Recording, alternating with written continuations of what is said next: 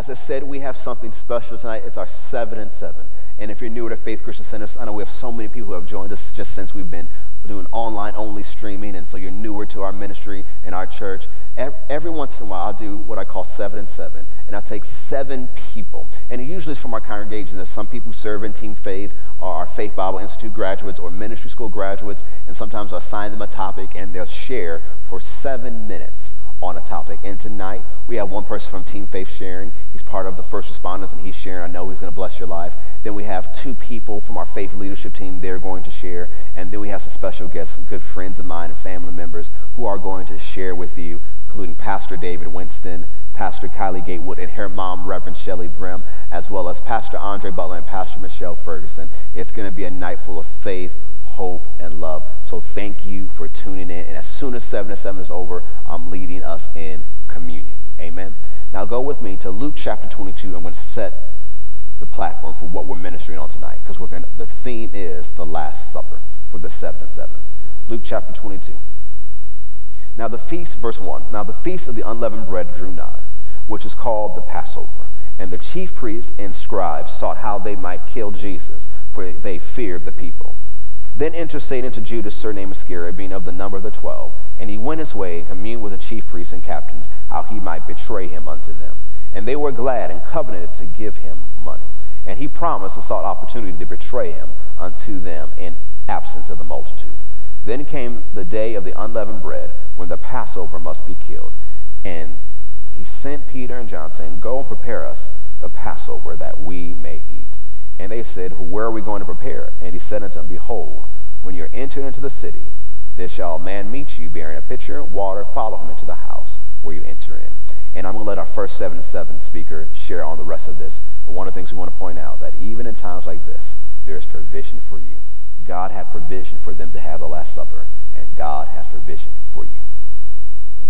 I just wanted to say thank you to all of the first responders out there, all of those who are deemed essential during this time. Truly, truly thank you for all that you do. Literally out there risking your lives so that society can have a sense of normalcy and safety. And from a fellow first responder, essential worker, thank you guys. I know exactly what you guys are going through and dealing with, so God bless you. I wanted to point out a little bit about God and his preparedness, right? And how his preparedness is not reactive, but it's proactive. I know a lot of us in these ominous and bleak times, we have our mask on and we have our gloves on now, but that's a testament to what's been going on, right? We see this virus and this pandemic, so we're reacting to it by being prepared, and that's great. But God, on the other hand, he operates on a proactive preparedness, and I'll get into a little bit about what that looks like. So some of you who don't know me, I am married and I have a 2-year-old son who I love, and I probably talk about him a little bit too much, but yeah, I'm that dad. But I'm a nature guy. I love taking walks. I love getting out there and walking around our lake. And sometimes I'll bring my son and our dog with me. And while we're walking our nature path, sometimes I'll notice maybe a snake on the ground. So I'll, brush it away so my son doesn't get bitten by it. Or I'll notice maybe a rabbit hole or a snake den. So I'll carry him for, a few feet just so he can get over it. There may be some thicket and some brush with some thorns on it, so I'll brush those out of the way so he can get through without any harm. And all the while, my son and dog, they're just looking at the water and looking at the birds overhead, right, completely oblivious to what's going on. And it just spoke briefly to us and our lives. God is preparing a way for us, and all the while we don't even notice. I wanted to turn your attention to Deuteronomy 31:8, where it says, the Lord is the one who goes ahead of you, right? He will be with you. He will not fail or forsake you. And a favorite part of the scripture is do not fear or do not be dismayed, right? As Christians, our job is to walk in faith, and faith and fear cannot coexist in the same realm, in the same realm, or in the same atmosphere, right? I know this time of year is truly special for us in the faith because it's Resurrection Day approaching, right? Where we get to come together and celebrate the death, burial, and resurrection of our King, our Lord and Savior, Jesus Christ. And it's probably one of my favorite times of the year because I'm always reminded of what true love looks like. So I wanted to turn your attention really quickly to Luke 22.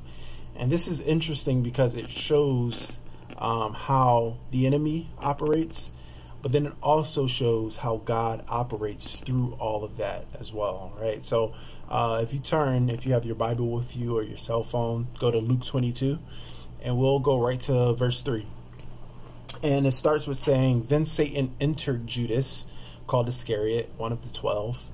And Judas went to the chief priests and the officers of the temple guard and discussed with them how he might betray Jesus.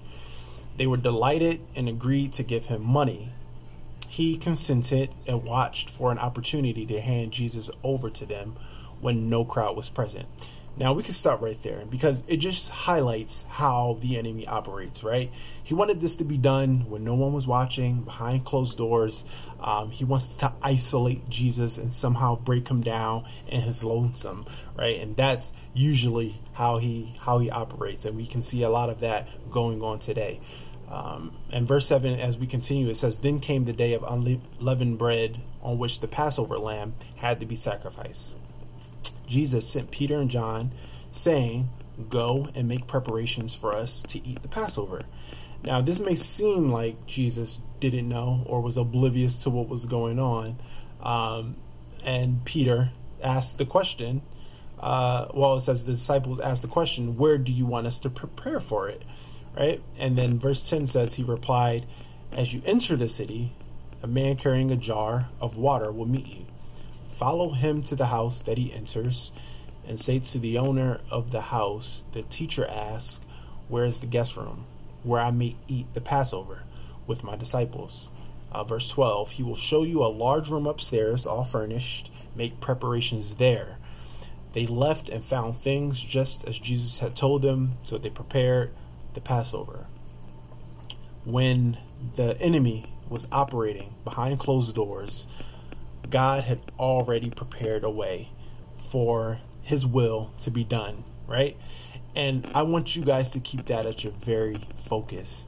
When everything seems uncertain, when everything seems unsure, when fear seems to be crippling this entire society, remember that God has already prepared a way for you to walk in victory, walk in faith, walk in righteousness, and God will continue to keep us through it all. Happy Resurrection Day as it approaches. I love you guys. Faith over fear, always. In Jesus' name, amen. Welcome back. I know you enjoyed that. And so when we're talking about the Last Supper, one of the things that they haven't at the Last Supper, when you look in context, is it's the Passover meal. And I want to share with you the importance of the Passover meal. Minister Isom, he's our Team Faith head coach here at Faith Christian Center. He's going to share with you the importance of the Passover meal. Hello, Faith family. My name is Minister Isom, and my assignment this evening is to speak to you about the Passover supper. Passover was a biblical feast when the Jews would remember and celebrate with thanksgiving God's delivering them from the bondage of Egyptian slavery. God, through Moses, commanded the Jews to slay a lamb of the first year, take that blood of that lamb and apply it to the side posts and the upper doorposts of their homes to protect them from the destroyer. The lamb that was slain was roasted with fire and eaten with unleavened bread. This Passover feast was an ordinance of the Old Testament. This feast was of great importance to Jesus Christ, our Lord and Savior.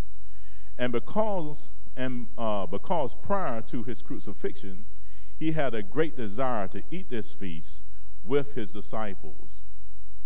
Jesus, even having foreknowledge of all that would transpire, meaning his crucifixion, going before the high priest, being falsely accused, being beaten by those individuals that were there, being scourged, and being crucified, even with knowledge of all that will happen between that time and when he was crucified, yet he still wanted to eat this Passover feast with his disciples.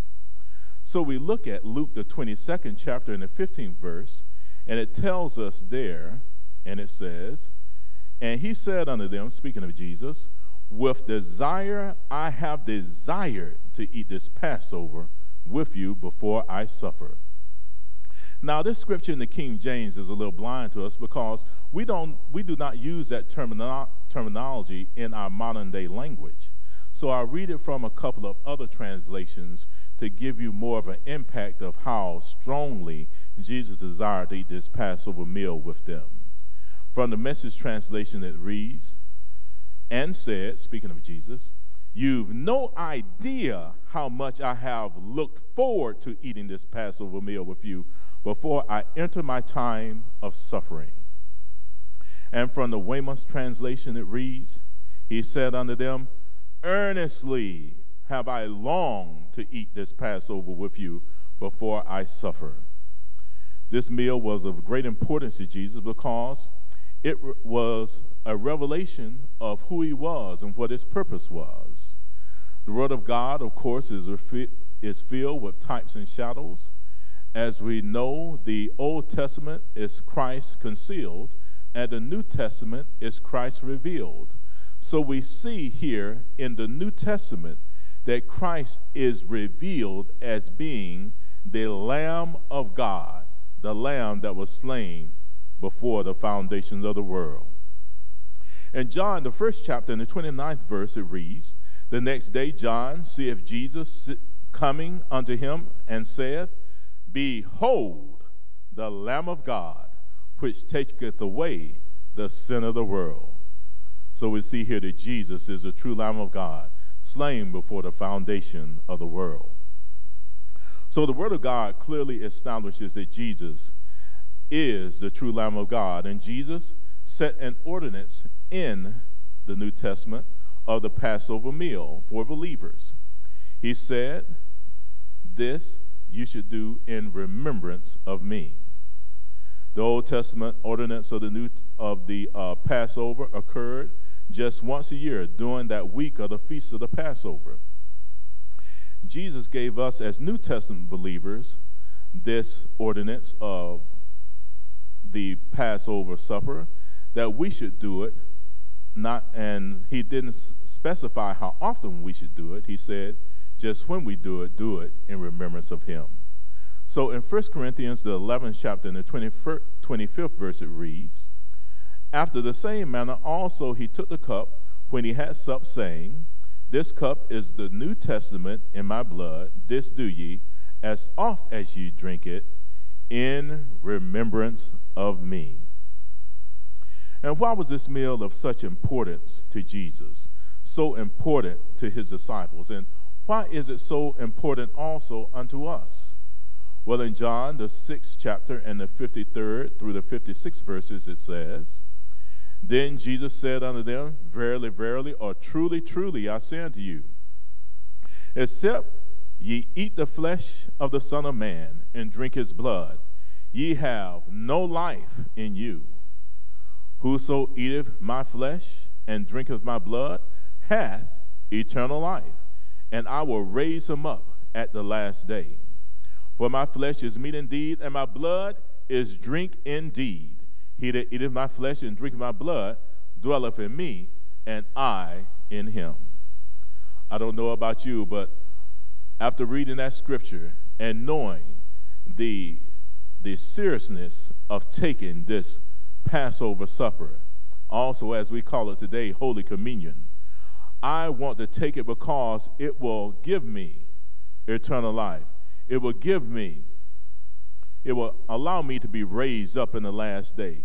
Also, Christ will dwell in me, and I will dwell in him. It says in Ephesians 1:7, "In whom we have redemption through his blood, the forgiveness of sins, according to the riches of his grace."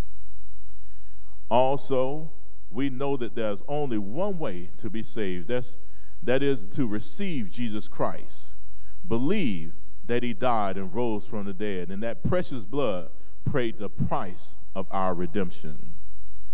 In 1 Peter 1:18 through 20, it reads, "For as much as ye know that we were not redeemed with corruptible things, as silver and gold from your vain conversations received by traditions from your fathers, but with the precious blood of Christ, as a lamb without blemish and without spot, who verily was foreordained before the foundation of the world, but was manifest in these last times for you."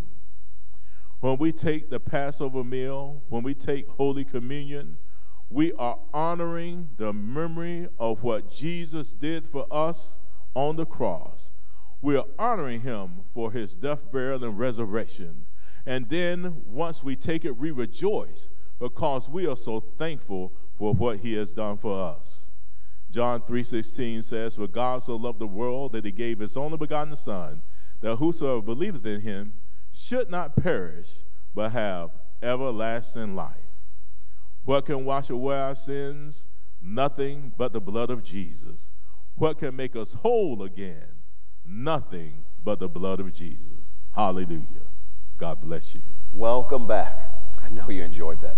So as we go into our next 7-7 speaker, one of the things you have to understand is that when Jesus said, verse 20 of Luke 22, "This cup is the New Testament in my blood." What is this? This is a new covenant. And covenants take place at altars. This is a covenant. This is a testament. But you know what's so wonderful about Jesus?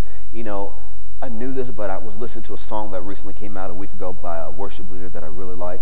And she said in this that Jesus made the altar into a table.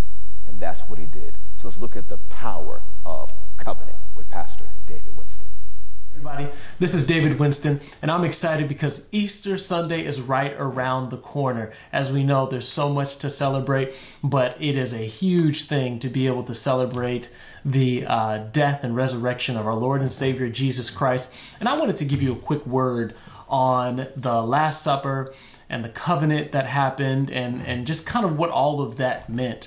You know, it talks about in Matthew chapter 26 and verse 17, "On the first day of the festival of the unleavened bread, the disciples came to Jesus and asked him, 'Where do you want us to prepare this Passover meal for you?'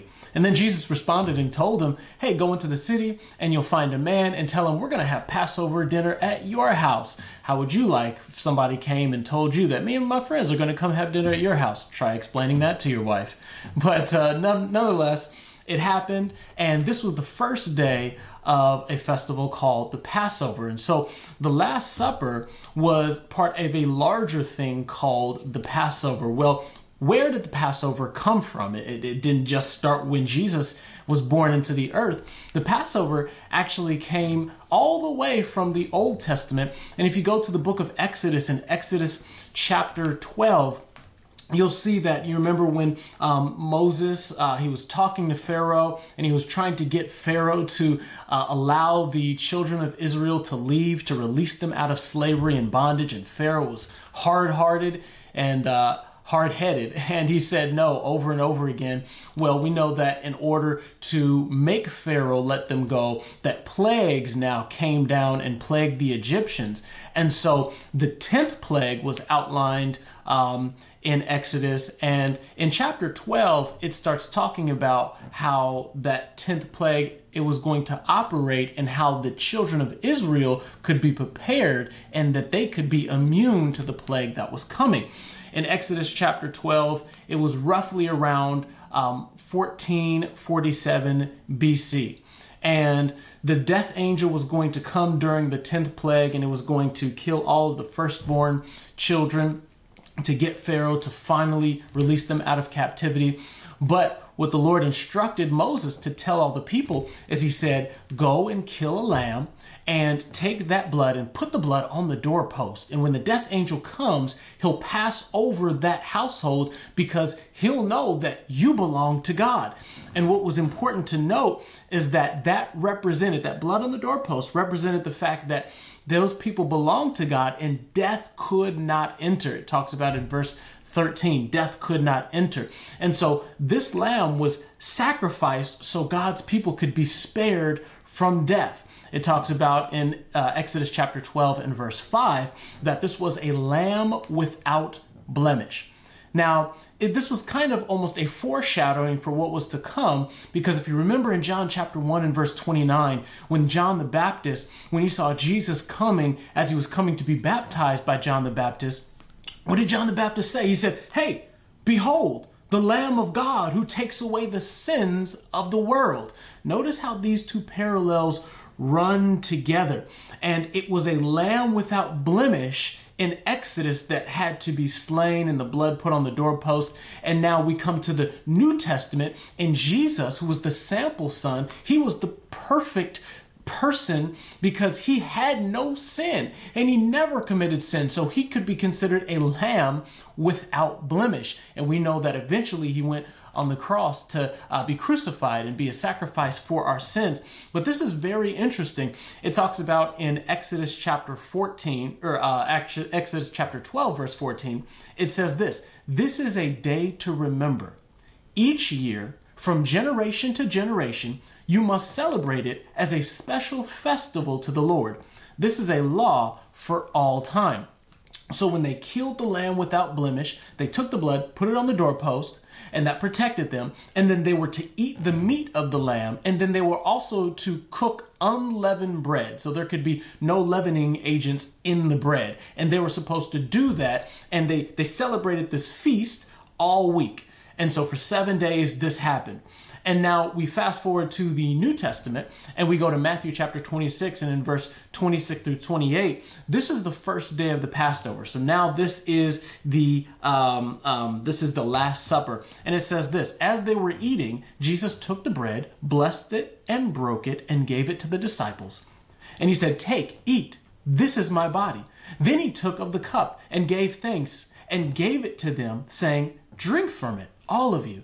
For this is my blood of the new covenant, which is shed for many for the remission of sins.'" So Jesus was explaining what was about to happen at the cross. And we know that covenants are agreements between two parties. And so for a new covenant to be shed, or a new covenant to be agreed upon, there had to be a shedding of blood. And so we have the old covenant that was the law, but now when Jesus died on the cross for our sins, his blood was shed. Now a new covenant, a new agreement was put in place. And the great thing about this new agreement is that this agreement wasn't with man. See, the old agreement was with man, and that meant that we had 600 plus laws that we had to keep in order to continue to be in right standing with God. But God, he said, "No, I'm going to make this covenant between me and my son.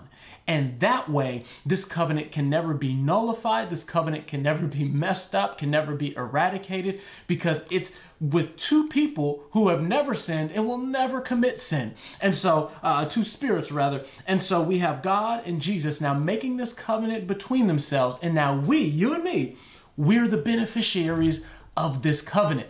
And so it even says in 2 Corinthians chapter 5, verse 17, it says that you are a new creation in Christ, that old things have passed away and all things have become new. So we are the beneficiaries of this covenant that God made with Jesus, because it says now we are in Christ. We are in him. That's good news, because this new covenant is not based on what we've done. It's based on what Jesus did. And that's good, because there's no way we can mess it up. And this communion that we take, it is symbolic, that we are symbolically putting the blood of the Lamb over our bodies. That's why sickness and death is a legal activity in your body, because as you take communion, as you are washed by the blood of Jesus Christ, we know that sickness, pain, disease, and death cannot touch your body. And so that's good news. So the Last Supper that we see was a foreshadowing of the new covenant that God was making through Jesus. And that was a covenant that could never be broken, because it was no longer based on what we've done. It's based on what Jesus did. And that's what I call good news. So thank you so much for watching. My name is David Winston, reminding you that the best is yet to come. Welcome back. You know, one of the things when we look at the Gospel of John, especially John 14, 15, 16, such wonderful, important chapters to our Christian walk, that this is all happening around the table. These are some of the last discussions Jesus has with his 12 disciples. By this point, Judas has left, so now they're down to 11. And Jesus is sharing with them. And so the next few messages you'll hear from Pastor Michelle Ferguson, Pastor Andre Butler, Pastor Kylie Gatewood, and Reverend Shelli Brim is about John 14, 15, and 16. Enjoy. Hi, I'm Michelle Ferguson, and it is certainly my privilege to be able to speak to you for a few minutes. I'm going to, I guess my foundation scripture for what I want to talk about for the next couple of minutes is John 14:1. And Jesus himself is here speaking, and I think this scripture rings louder now than it ever has, even in my own personal life, and I'm sure in your life too. Jesus actually says this. He says, "Let not your heart be troubled. You believe in God, believe in me." You know, those words are so on time. They were on point when they were written. They were on point when they were spoken, and they're on point right now. Let not your heart be troubled. What's interesting about this passage of scripture is that if you read into John chapter 13, you'll be able to find out what was the context in which Jesus was speaking this. He was talking to his disciples at the time, and he was getting to the place where he knew that he was getting ready to go through the crucifixion and the resurrection and then ascending to the Father. Well, that was going to mean a very, very big change for the disciples. They had gotten comfortable living their lives, serving Jesus, walking with him. They kind of knew what to expect. They did what he said. And I'm sure there was just a comfort level of having him in the flesh. Just touch him, feel him, see him, you know. And so Jesus is saying to them, he's saying, you know, I'm getting ready to go, and where I go, you cannot go with me. And Peter is saying, okay, well, how come I can't go with you? And I think that really just signifies what a lot of us are feeling right now. What happens when you can't really specifically say what is happening in the future? You don't know what's happening tomorrow. You're in a time where things are different than what you're used to. And this is when Jesus looks at him and says, have faith in God. Or he says, let not your heart be troubled. You believe in God, have faith in God, and have faith in me. And it comes down to that. Despite the fact that most of us have never, ever been through a world pandemic in our lifetime before. And we're facing situations and circumstances that we've never faced before. I know here in Michigan where we live, we've been on lockdown going on into our third week, and we're not sure when we're coming out of lockdown, and it can be very unsettling. But I want you to notice that Jesus never gave the disciples an excuse to be troubled. Just because you don't know what's going on doesn't mean that you should let your heart be troubled. Or another way of saying that is letting fear into your life. First of all, he said, let not your heart be troubled, which means that it is your decision how you respond. That's what he's saying to the disciples. And he didn't just say, hey, listen, just be this bionic person who never ever deals with fear. He says, let not your heart be troubled. How? By believing in God and believing in him. I know, unfortunately, I'm sure all of us know people who have been affected by this virus, and I know a personal friend of mine who is my age, and unfortunately passed away. And I remember when I first got that phone call, there was so much fear that just kind of hit me, and I was just, you know, I got to the place where I had to make a decision to really, really up my word time, because you know, faith cometh by hearing, and hearing, not having heard. And I knew that I was being crushed with so much fear and so much anxiety and so much sadness. And, you know, I started thinking, well, he was a believer, I'm a believer, how do I know, la, la, la. And Satan will oblige you, and he will give you all the stuff in your mind just to help you stay in fear. In fact, when you're looking at how fear even really got started in this earth, you got to go back to the beginning, to Adam and Eve. You know, in Genesis chapter 3, when God shows up in the cool of the garden, in the cool of the day, and he's looking for Adam and Eve, they were hiding because they were afraid. Now, how do people living in perfection end up in a place where they're hiding because they're in fear. I'll tell you how. They never ever check the contradictions in their life. What kind of contradictions? The contradictions against God's word. Satan has not changed. His tactics have not changed. And what he does is the word of God is spoken, and Satan will always present you with a contradiction or an alternate view. Adam and Eve, God had given them the commandments. He had told them, he had blessed them with so much, and he told them, don't eat this tree, not because I'm hating, but because if you eat this tree, it will hurt you. You shall surely die. That was the word of God. That was the truth. But the serpent showed up doing what he always does. Do you really think God was telling the truth? Or here's an alternate motive that he might have had. And maybe if you actually eat the tree, it won't kill you to make you as smart as him. And contradictions. You got to do with contradictions what we do with bad mail. Return to sender. If you ever bought something and you got duped and you thought you were getting some level of something and it came in the mail and it wasn't what you asked for, you send that thing back and you get a refund on your money. And that's what you got to do.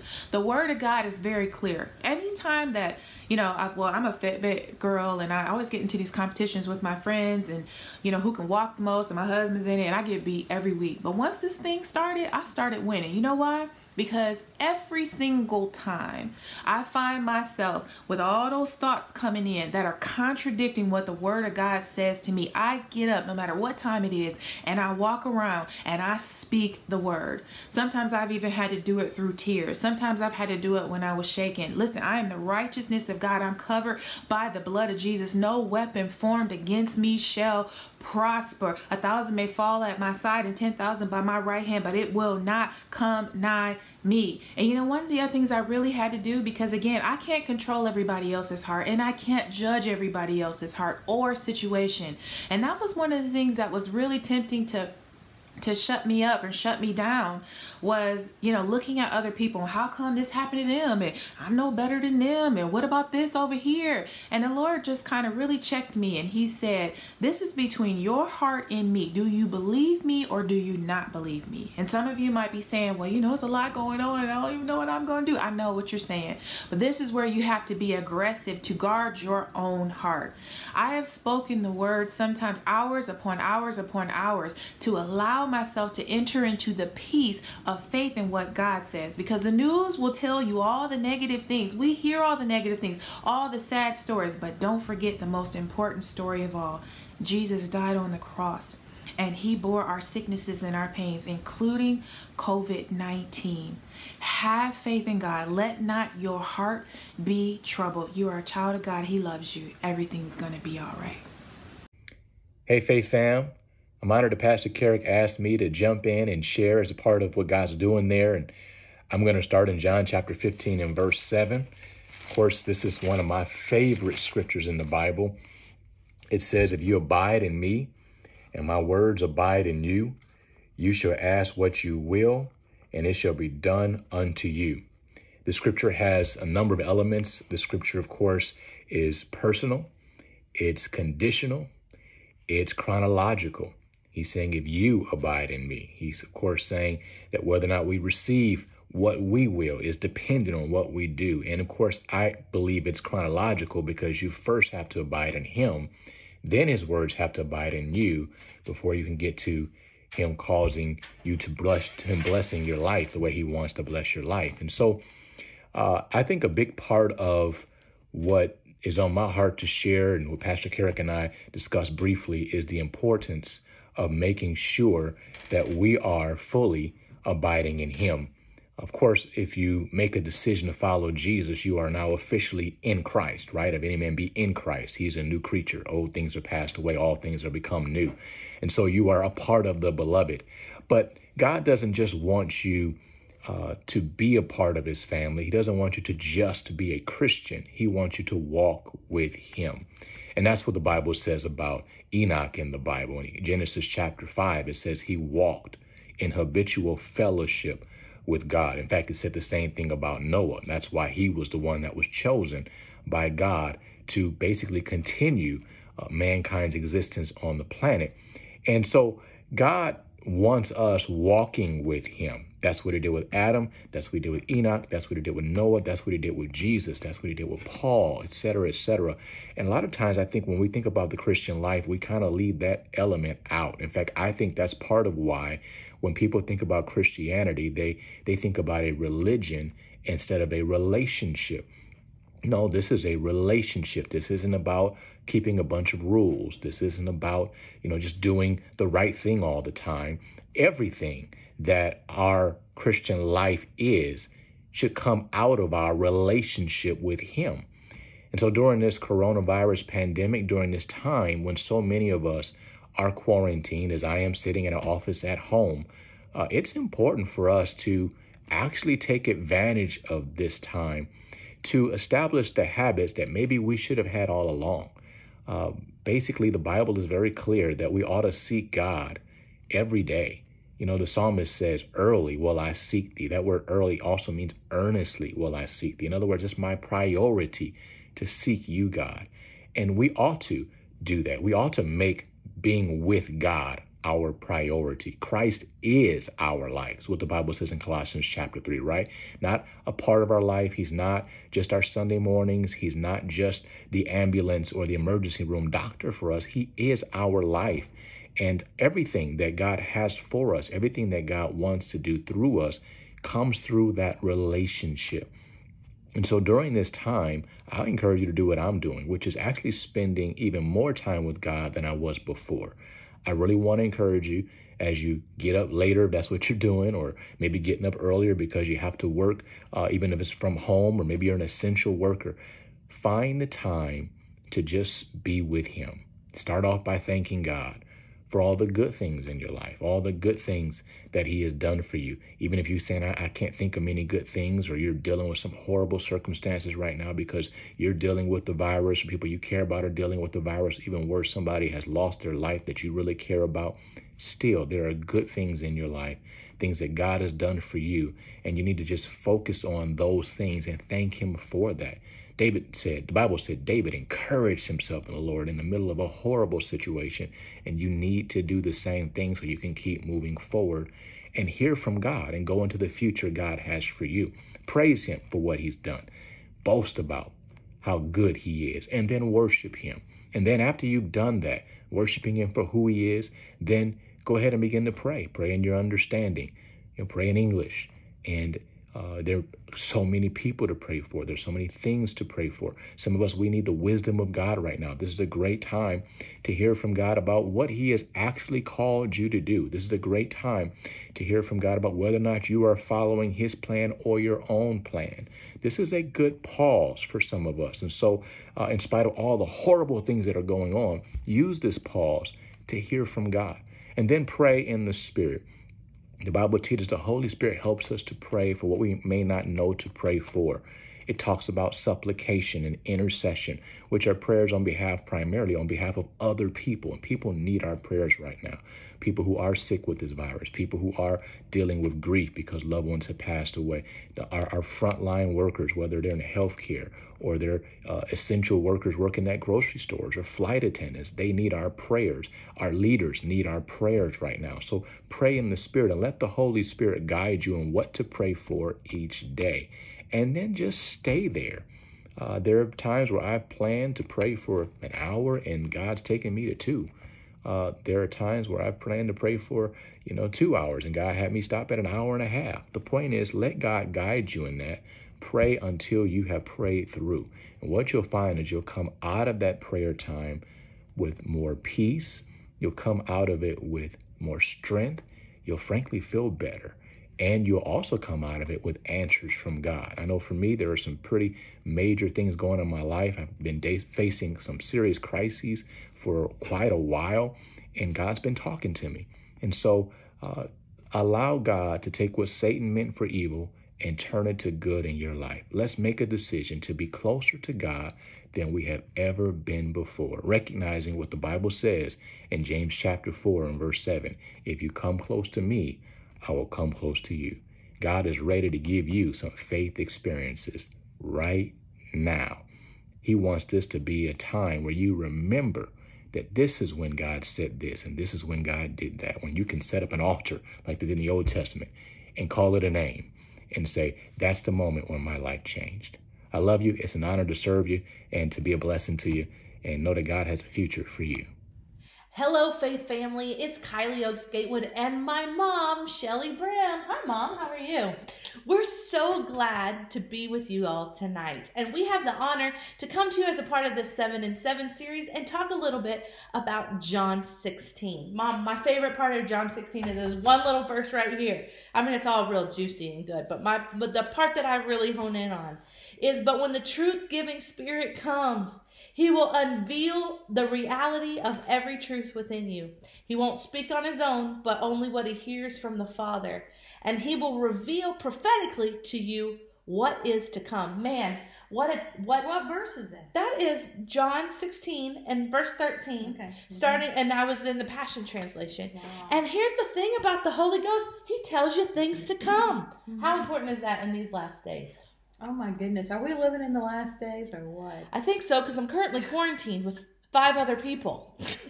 We're in your brother's house, 5 girls, ages 9 to 2, and it's life. Lots of life. It's reality. It's a reality show every day. Mm-hmm. It's cooking, it's cleaning, it's, personalities who love one another, and then all of a sudden, they're not walking in love anymore toward each other. Yeah. So that is why when Jesus said, I've come to give you life and give you life more abundantly, He didn't come to give us a new religion. And thank God. Thank God. And He said to those disciples, He said, don't leave town until you receive the baptism of the Holy Spirit. In other words, He put them under a special quarantine. They were in quarantine up there in the upper room. Exactly. It says that He talked about the things pertaining to the kingdom for 40 days. And then it says they were in one accord. And when the day of Pentecost, thank God they were in one accord. But it says when the day of Pentecost fully came. So the primary purpose you see in God is fulfilling that feast, the feast of Shavuot, or I sound like Mother now. You do sound like her. Or 7 weeks, we call it Pentecost. We know someone. And on that feast, the beginning of it was when they received the 10 Commandments, 50 days after being the Passover, being released from Egypt. And then this feast of Shavuot or Pentecost, and they received the baptism of the Holy Spirit with the evidence of speaking with other tongues. And it was so important then, Jesus said, how much more it is important now in these last days. And He said He's a helper. Right. He's a paraclete. He's a comforter. He's a standby. He's a strengthener. He's an encourager. Yeah. We just read that. Backing up to 14. And it talks about how in the Greek word, the parakletos, a technical word that could be translated defense attorney. Oh, don't you love in the courtroom of heaven, you have the prosecuting attorney, which is Satan, the accuser of the brethren. He might say, you're not doing the quarantine right. You didn't wear your mask. They'd be judging. If you're religious, I'm not religious, but your friends, if they could see you now, here you are in your home. But it's not who we are in public that counts. It's what we do in our homes when no one's looking, and we see this Word of God, and we go to the Word, and we read scriptures that says, being strengthened with might in Ephesians chapter 3, being strengthened with might by His Spirit in the inner man. So there is that ministry of the Holy Spirit to strengthen the real you, the real me, the real you, our inner man. How important we need strengthening in these last days. As we yield to the Spirit, as we yield praying in other tongues, there's that strengthening. Being Ephesians chapter 3, what does that say in the Passion? I would kind of like to see what you have there. And I encourage you, if you have your Bible, to turn along with us. And allowing our eyes to see the Word of God. And it says, in verse number 16 of chapter 3, that He would grant you according to the riches of his glory. Has he run out of riches of his glory during all of this? No. To be strengthened with might. How? In your inner man. By his Spirit. Yep. In the inner man. So it's very important in these last days. I think it's the most effective prayer we can pray for one another, that as we're strengthened with might by the Spirit, that we become 1,000 times bigger than the problem on the outside. Yeah. And instead of that looming mountain that seems so big, we are so strengthened by the Holy Ghost, the same person who raised Christ from the dead, the third person of the Godhead.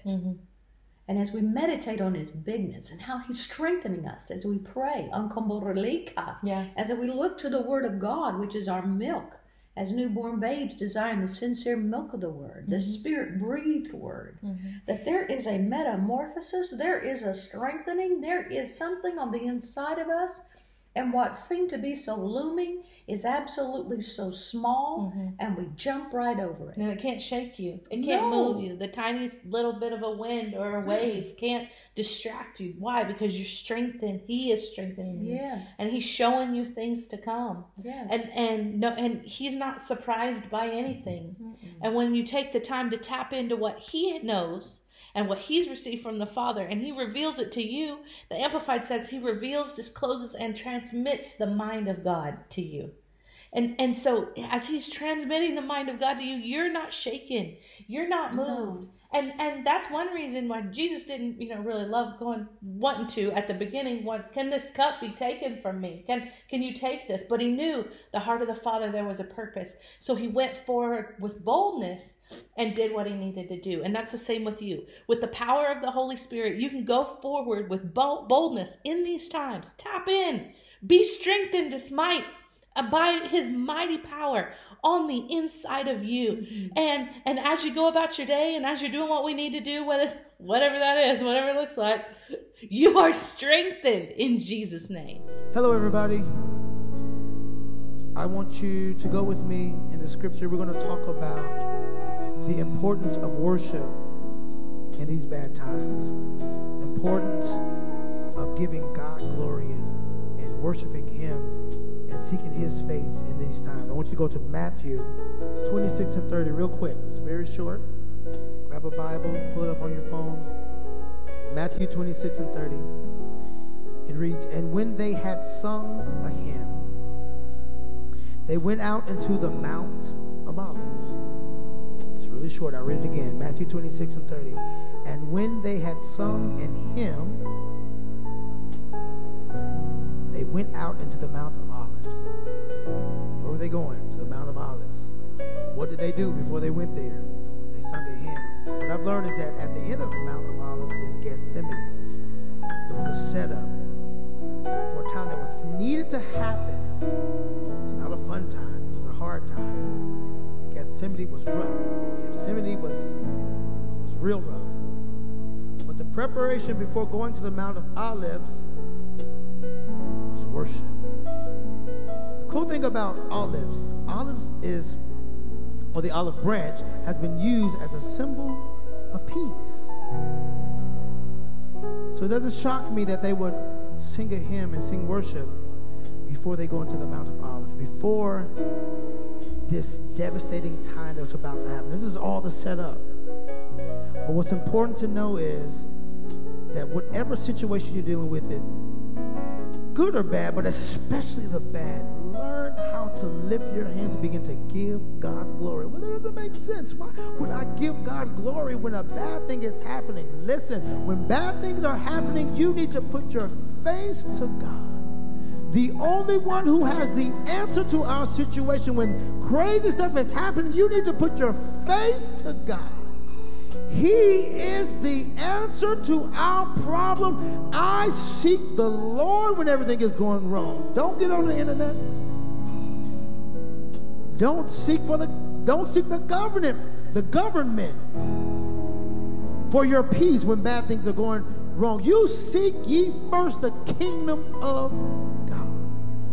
When crazy stuff are happening all around you, you want to seek God. And In Isaiah 26:3, it says, thou will keep him in what? Perfect peace, whose mind is stayed on thee, because he trusteth in thee. Some of y'all are wondering how the people around you, some people you know that go to your church, some saints of God, how are they not going crazy in this time right now?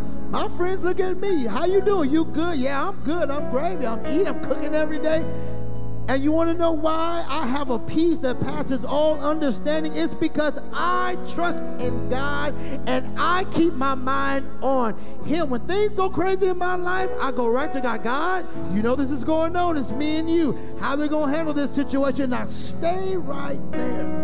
And then that peace that passes all understanding, it comes upon me and it guides me and it guards my heart and mind and it keeps me in the place that I need to be. You don't need to be distressed. You don't need to be perplexed. You don't need to be in despair. You need to be in peace, in the presence of the Almighty God. For in his presence there's fullness of joy, peace, pleasures evermore. I don't care if the world around you is screaming and distressed and perplexed. You can have peace. You can literally have peace in the midst of the storm. Remember when Jesus was on that boat and it was a storm and he was knocked down asleep. I'm thinking about getting sleep during this COVID crisis. I'm trying to get more sleep because I've got peace. I don't have time for worry. I don't have time for distress. I don't have time to be nervous. I don't have time to be worried. But I'm telling you what I do have time is to do. I have time to lift my hands. I have time to open up my mouth and say, God, you are good. I have time to say, God, you are worthy. I have time to say, you know what, God, I don't understand what's going on, but I understand that you are good. I don't understand what's happening around, but I understand that you're amazing. This day felt weird, but I know that you made it, so I say that it's a good day. This day you made, I look at the news and they're going crazy. I go on the internet and people are losing it, but you made this day. This is the day the Lord has made, so my choice is to rejoice and be glad in this day. I choose to seek you. Hallelujah. We will seek you first, Lord. You will hear our voices early in the morning and late in the night. We will sing your praises, giving you the glory, offering our lives to you, a holy sacrifice. Come on, say, we will seek you first. Say, we will seek you first. You will hear our voices early in the morning and late in the night. And we will sing your praises, giving you the glory, offering our lives to you, holy sacrifice. May our praise rise, may our praise rise as incense, oh Lord, Lord, to you. May our worship be our praise, oh Lord, to you. I exalt you. With my heart I worship you. I exalt you. Come on, say, for you give me life. Stay right there. Say, you give me life.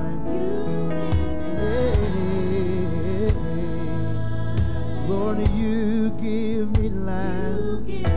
I'm thankful, I'm grateful. Lord, you give me.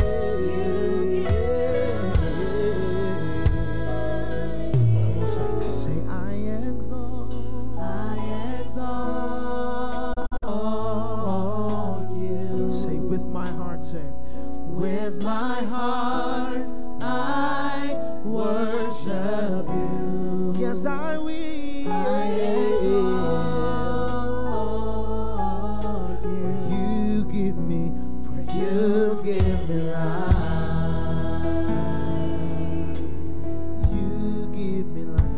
You give me life. Lord, you give me life. You give me life. Thank you, Lord. You give me life. Oh, I'm grateful. You give me life. Every day you give me life.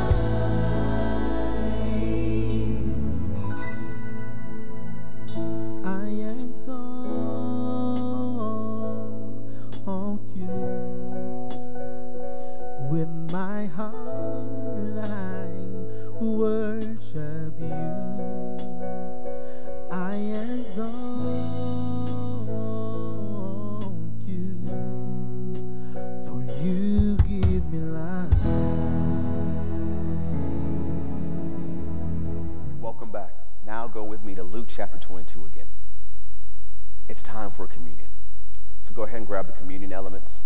As I've shared before, it doesn't have to look exactly like we have here at the church. You don't have to have a wafer or the exact juice brand we use. Just go ahead and get a piece of bread. Get some juice.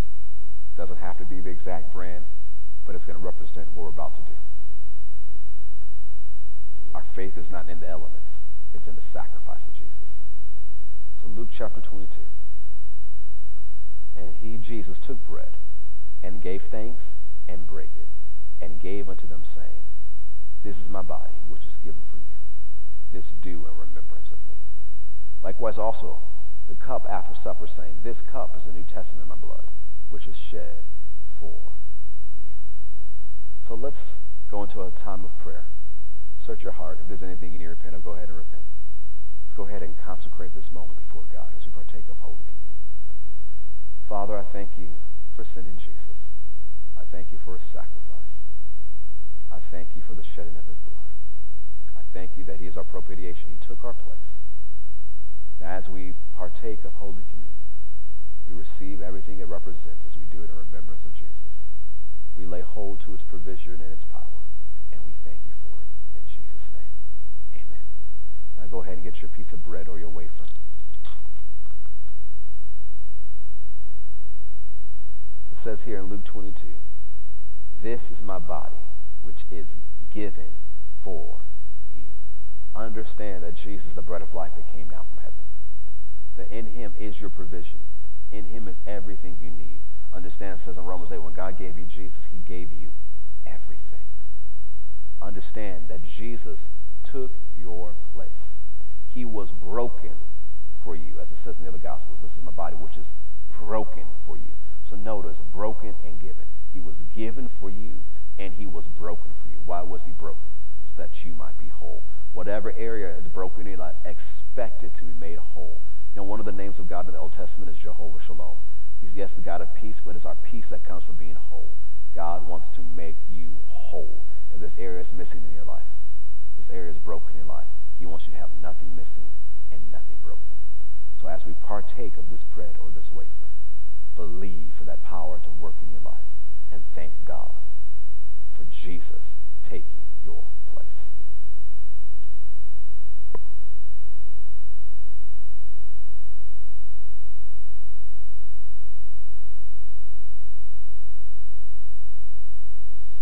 Father, I thank you that Jesus is the bread of life.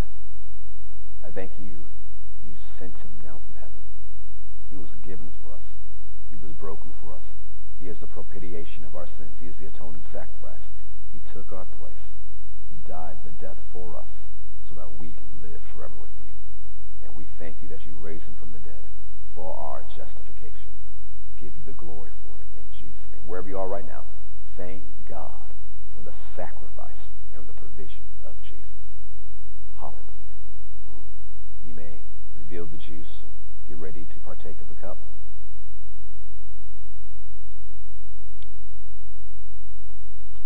This cup is the New Testament of my blood, which is shed for you. or poured out for you. Understand what the blood of Jesus has done for you. The blood of Jesus has washed away all your sins. The blood of Jesus has delivered you from the authority of darkness. That's Colossians chapter 1. The blood of Jesus protects you. As we already looked at tonight, the foreshadowing of the blood of Jesus seen in the Passover, where the death angel had to pass over. That's where the word comes from. The death angel had to pass over them because of the blood on the doorpost. Just like the scarlet thread around Rahab's house that protected her when Jericho fell. The blood of Jesus is protecting your house. You must have faith in what the blood of Jesus has done for you. So go ahead. This is something I encourage my congregation to do every day, but you can do it with me right now. Repeat it after me. We're about to exercise our authority and plead the blood of Jesus. Say, I plead the blood of Jesus over myself, spirit, soul, body, over everything that concerns me, over my family, over my church, over my finances, over my relationships, over my house, over my businesses, over all that I have. I draw the bloodline around it that the enemy cannot cross. Satan, the blood of Jesus is against you. The blood of Jesus is against COVID-19. The blood of Jesus was shed for us to be protected, to be delivered, to be made whole. We plead the blood of Jesus over our neighborhoods, over our community, over our cities, over our state, and over our nation. We hold the blood against the enemy, and we bind terrorism in all forms. We bind mass shootings in all forms. We bind drug trafficking and sex trafficking. We bind gang activity. The blood of Jesus is against you. We hold the blood against the spread of this disease. Jesus paid the price for COVID-19 2,000 years ago. So we hold on to the power of the blood. Remember, the blood was shed for your healing. Remember, the Bible says, by Jesus' stripes you are healed. And by Jesus' stripes you were healed. Blood was shed so that you can be healed and walk in divine health. Even healed and delivered from COVID-19. The blood of Jesus is greater than COVID-19. Say it with me. Say, the blood of Jesus is greater than COVID-19. Believing in what the blood has done for you and thanking God for the blood, you may partake of the cup.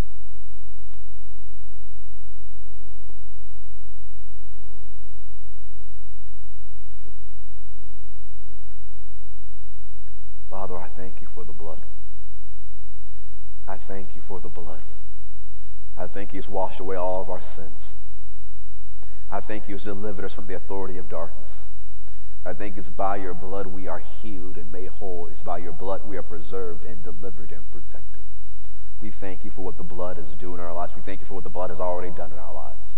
Because the blood has been applied, the Holy Spirit has a place to live within us and rest upon us.